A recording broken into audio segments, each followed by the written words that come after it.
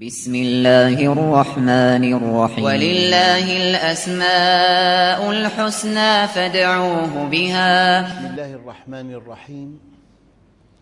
الحمد لله رب العالمين، والصلاة والسلام على سيدنا محمد الصادق الوعد الأمين. اللهم أخرجنا من ظلمات الجهل والوهم إلى أنوار المعرفة والعلم، ومن وحول الشهوات إلى جنات القربات. أيها الإخوة الكرام، لا زلنا في اسم الله الخلاق. ورد مطلقاً يفيد المدح والثناء على الله عز وجل، مرادا به العالمية دالاً على كمال الوصفية. فقد ورد في قوله تعالى: إن ربك هو الخلاق العليم. وفي قوله أيضاً: أوليس الذي خلق السماوات والأرض بقادر على أن يخلق مثلهم؟ بلى وهو الخلاق العليم. الخلاق من حيث الصياغة اللغوية اسم مبالغة لاسم الفاعل. تقول غافر وغفار، خالق وخلاق. وماذا تعني المبالغة في أسماء الله الحسنى؟ تعني الكم والكيف، الكم والنوع. يعني للتقريب، غافر يغفر ذنباً واحداً، لك ذنب يغفره الله لك فهو غافر. لكن لبعض الناس 100,000 ذنب، الله غفار يغفرها مهما كثرت. وفي ذنب كبير جداً ويغفر الذنب مهما عظم. المبالغة تعني الكم والنوع.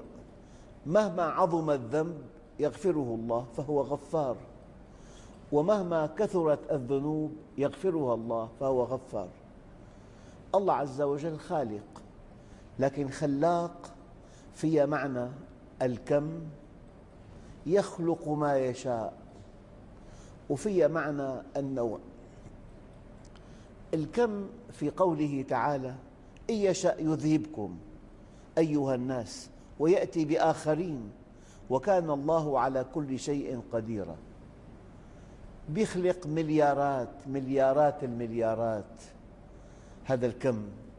أما النوع: وترى الجبال تحسبها جامدة وهي تمر مر السحاب صنع الله الذي أتقن كل شيء إنه خبير بما تفعلون. الإتقان.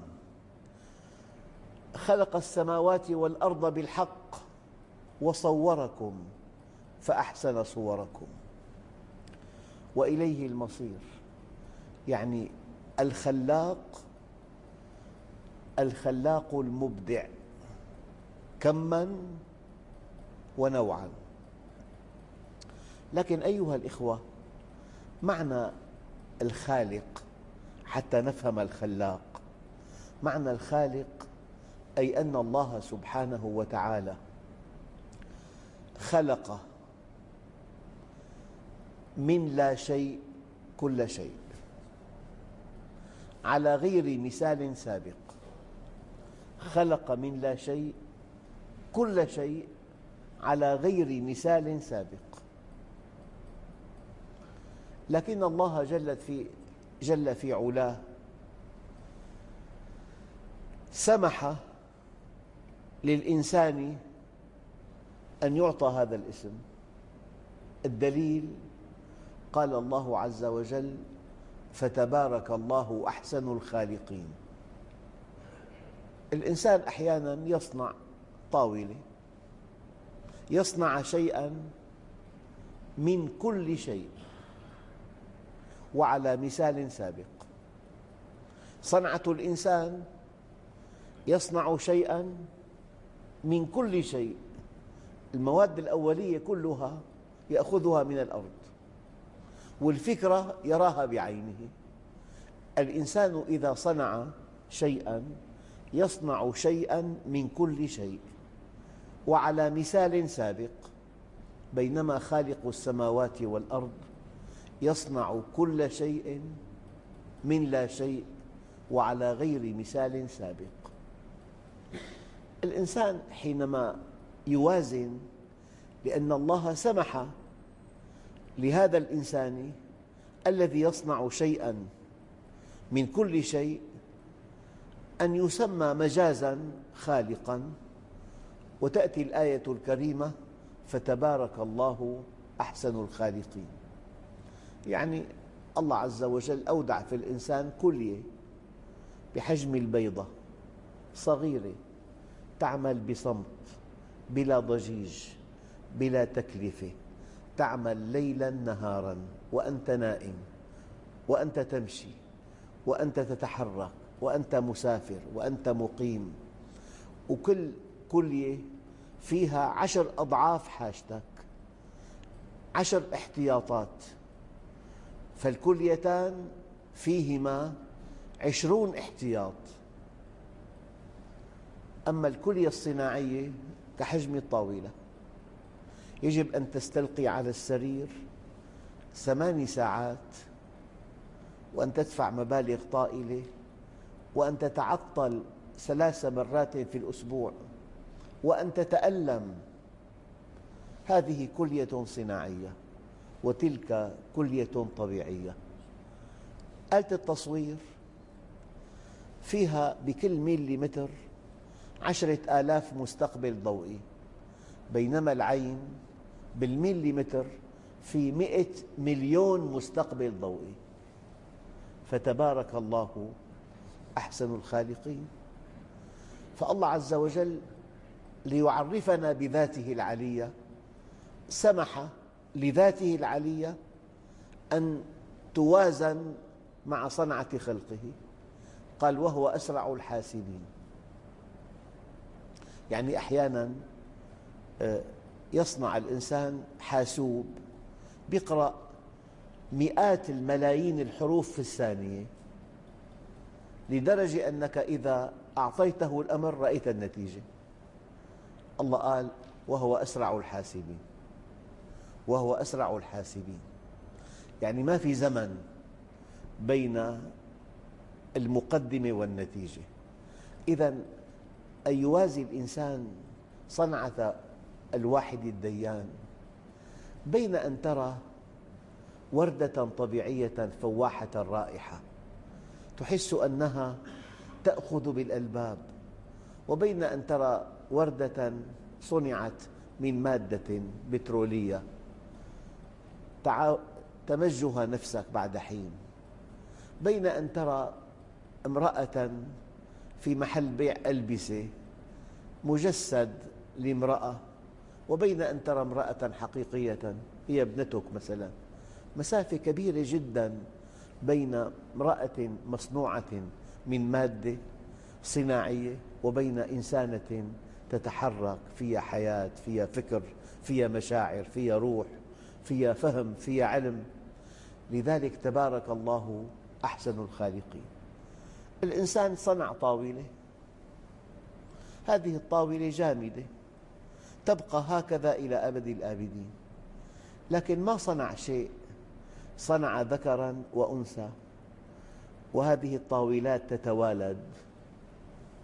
هذا شيء معجز.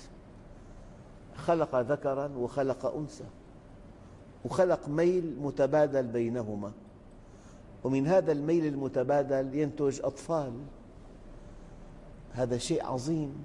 والنظام الزوجية مطبق في كل شيء، مطبق في النبات. ومن كل شيء خلقنا زوجين اثنين. أتصور لو ما في بذور، الله خلق مليارات الأطنان من القمح استهلكوا. طيب ما الحل؟ النبات فيه بذرة، والبذرة بالقوة شجرة. لو أكلت حبة تين كلها بذور، كل بذرة شجرة. هذا التوالد. أيام بيكون بالسمكة في مبيض في ملايين البيوض وكل بيضة سمكة. التوالد هذا عطاؤنا، هذا عطاؤنا. لذلك أيها الإخوة، الفكر البشري حينما يمشي في طريق الموازنة بين صنعة الواحد الديان وبين صنعة الإنسان يرى عظمة الله عز وجل، لأنهم قالوا قديما: وبضدها تتميز الأشياء. فلذلك الله عز وجل خلق كل شيء من لا شيء، بينما الإنسان خلق شيئا من كل شيء. والله عز وجل خلق شيئا أو خلق كل شيء من لا شيء من دون مثال سابق. أما أي شيء صنعه الإنسان وفق مثال سابق. الغواصة تقليد للسمكة، والطائرة تقليد للطائر. الحديث عن الطيور حديث لا ينتهي. قد تقطع الطيور رحلة تزيد عن 17,000 كيلومتر. كيف تهتدي؟ لا أحد يعلم حتى الآن. بالتضاريس تهتدي في الليل. كلما وضعت نظرية لاهتداء الطيور في هذه الرحلة الطويلة، العلم يراها عاجزة عن تفسير بعض حالات الطيران. إذن الله عز وجل أمرنا أن نوازن بين صنعته المتقنة وبين صنعة الإنسان. ما في إنسان بيقدر ينزع سن من إنسان إلا بألم. يقول لك أنه في صار مادة مخدرة، حتى نعطي هذه المادة المخدرة لا بد من وخزة في النيرة يتألم.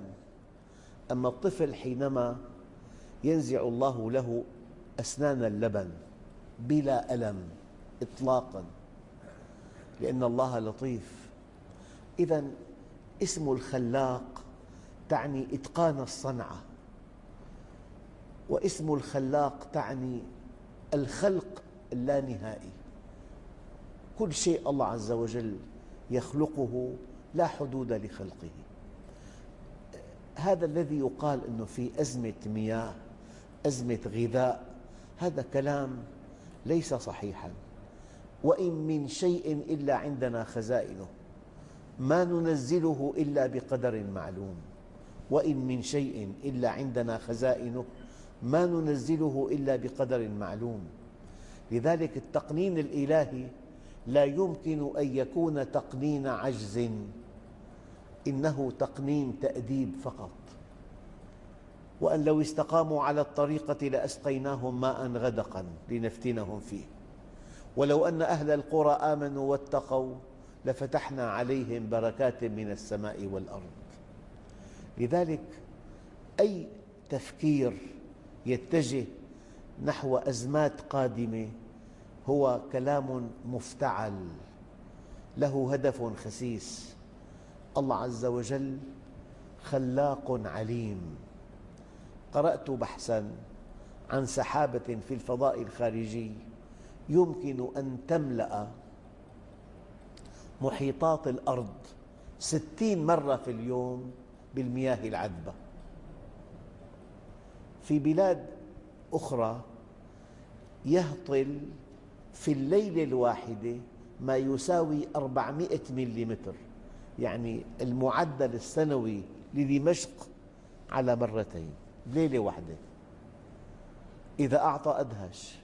الله خلاق، الأرزاق بيده، المياه بيده، أمطار السماء بيده. لذلك إذا قنن الله عز وجل فتقنينه تقنين تأديب لا تقنين عجز.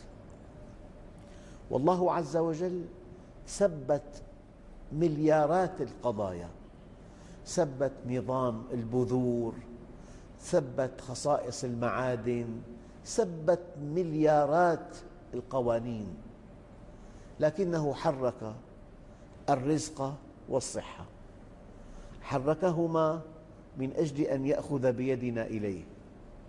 فالإنسان حريص على رزقه وحريص على صحته، فمن خلال الرزق والصحة يمكن أن يأخذ الله بيد عباده إليه، فهذا نوع من أنواع التربية.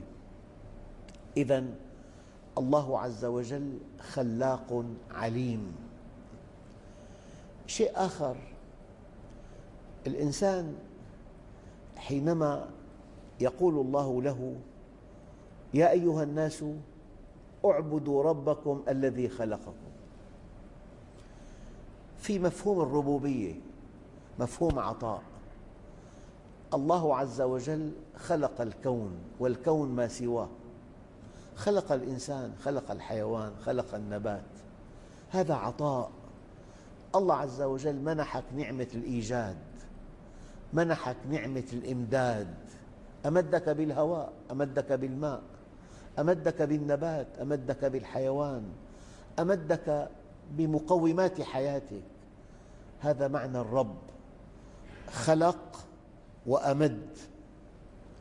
مفهوم الربوبية مفهوم العطاء، منحك نعمة الوجود، منحك مقومات الحياة، منحك كل شيء، كل شيء في الكون مسخر لك. هذا مفهوم الربوبية.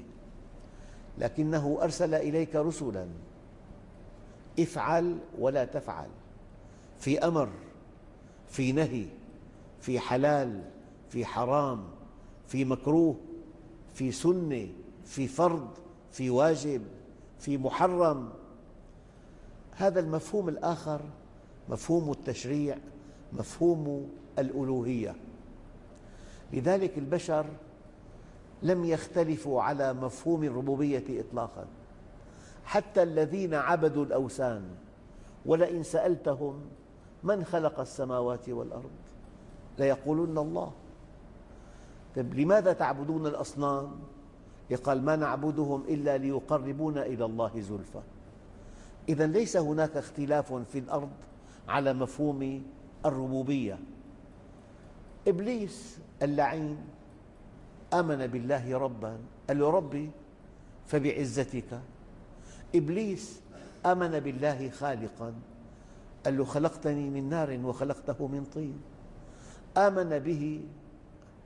آمن بالآخرة، قال له: أنظرني إلى يوم يبعثون. آمن به مربياً وخالقاً وعزيزاً، وآمن باليوم الآخر. إذن ليس مفهوم الربوبية محل اختلاف إطلاقاً، محل الاختلاف مفهوم الألوهية. الإنسان أودع الله فيه الشهوات ليرقى بها تارة صابراً وتارة شاكراً إلى رب الأرض والسماوات. هذه الشهوات لا بد من أن تنضبط بمنهج الله عز وجل. الشهوة يمكن أن تتحرك بموجبها 180 درجة، سمح لك 100 درجة. المرأة محببة، زين للناس حب الشهوات من النساء والبنين، لكن سمح لك بالزواج. في بحياتك محارم، الأم والأخت والبنت والعمة والخالة وبنت الابن وبنت الأخ وبنت الأخت وبنت البنت، هي محارم، فسمح لك بحيز ينبغي ألا تتجاوزه. صار في بحياتك شيء اسمه حرام، الزنا حرام، القتل حرام، أكل أموال الناس بالباطل حرام. مفهوم الألوهية، مفهوم الرسالة، مفهوم الأمر والنهي، هذا محل خلاف. لذلك تشريعات الأرض تتناقض مع تشريعات السماء. صار في شرك، صار في كفر. الآن الله عز وجل لحكمة بالغة ربط بين مفهوم الربوبية ومفهوم الألوهية. قال: يا أيها الناس اعبدوا ربكم الذي خلقكم. المرأة قد تقول لابنها: يا بني، أبوك لا يرضى أن تأتي بعد الساعة 9، يغضب أشد الغضب، إنه يرزقنا، إنه يطعمنا، إنه يكسونا، إنه يحبنا. يعني أعطت مبرر الطاعة لأنه يعطي. يا أيها الناس اعبدوا ربكم الذي خلقكم. من هي الجهة التي تستحق أن تطيعها؟ هي الجهة الخالقة. الخالق وحده ينبغي أن تطيعه، الخالق وحده ينبغي أن تنصاع لأمره. فلذلك ورد في بعض الآثار القدسية: إني والإنس والجن في نبأ عظيم، أخلق ويعبد غيري. المجتمعات المتفلتة يعبد فيها غير الخالق، يعبد فيها غير الخالق. أخلق ويعبد غيري، وأرزق ويشكر سواي. خيري إلى العباد نازل وشرهم إلي صاعد. أتحبب إليهم بنعمي وأنا الغني عنهم، ويتبغضون إلي بالمعاصي وهم أفقر شيء إلي. من أقبل علي منهم تلقيته من بعيد، ومن أعرض عني منهم ناديته من قريب. لذلك إن ربك هو الخلاق العليم، يخلق ما يشاء كماً، وإذا صنع شيئاً صنعه بإتقان ما بعده إتقان. يعني بعوضة أحقر مخلوق عند الإنسان، في برأسه 100 عين، في بفمه 48 سن، في بقلبه بصدره 3 قلوب، قلب مركزي وقلب لكل جناح، وبكل قلب في دسامان وأذينان وبطينان، في جهاز استقبال حراري، وجهاز تحليل دم، وجهاز تخدير، وجهاز تمييع، وفي بخرطومة 6 سكاكين، وفي بأرجلها مخالب ومحاجم. إن الله لا يستحي أن يضرب مثلا ما بعوضة فما فوقها. يعني لو وازنت بين صنعة الإنسان، مع أن الإنسان إذا شرد عن الله عز وجل يؤخذ بصنعة الإنسان، وبين صنعة الواحد الديان، يعني هالبقرة هي معمل يقدم لك هذا الحليب الذي هو أحد أسباب غذائك. هذا الحليب بلا صوت، بلا ضجيج، بلا تلوث. تأكل الحشيش تعطيك الحليب، تصنع منه مشتقات الألبان. لو فكر الإنسان في طعامه، فلينظر الإنسان إلى طعامه. أنا صببنا الماء صبا ثم شققنا الأرض شقا فأنبتنا فيها حبا وعنبا وقضبا وزيتونا ونخلا وحدائق غلبا متاعا لكم ولأنعامكم. كيف القمح هو المحصول الأول في حياة الإنسان؟ ساق السنبلة هي الغذاء الأول للحيوان. ساق السنبلة هي الغذاء الأول للحيوان. كيف أن القمح غذاء كامل للإنسان، ساق السنبلة غذاء كامل للحيوان، متاعا لكم ولأنعامكم. أخواننا الكرام، إذا الإنسان جال فكره في آيات الله الدالة على عظمته عرفه، وإذا عرفه أحبه. ومن أعجب العجب أن تعرفه ثم لا تحبه، ومن أعجب العجب أن تحبه ثم لا تطيعه. تعصي الإله وأنت تظهر حبه، ذاك لعمري في المقال شنيع. لو كان حبك صادقا لأطعته، إن المحب لمن يحب يطيع. يمكن أن نستنبط أن الجهة الوحيدة التي ينبغي أن تطاع هي الجهة الخالقة. يا أيها الناس اعبدوا ربكم الذي خلقكم. يعني مفهوم الربوبية مفهوم عطاء، خلق، إكرام، منح. مفهوم الألوهية انضباط في أمر، في نهي، في حلال، في حرام، في واجب، في سنة مؤكدة، في كراهة، في تحريم شديد، في أحكام لا تعد ولا تحصى. لذلك منهج الله منهج واسع جدا، يجب أن تتقيد به، لعل الله سبحانه وتعالى يسلمنا جميعا ويسعدنا جميعا، والحمد لله رب العالمين. جل شأن الله أن علت أسماء، فبها ندعو وبها نخشى. جل شأن الله المبدئ المعيد المتكبر الجليل، الباقي الحسيب العدل الوكيل، المحصي اللطيف المغني الرؤوف الخافض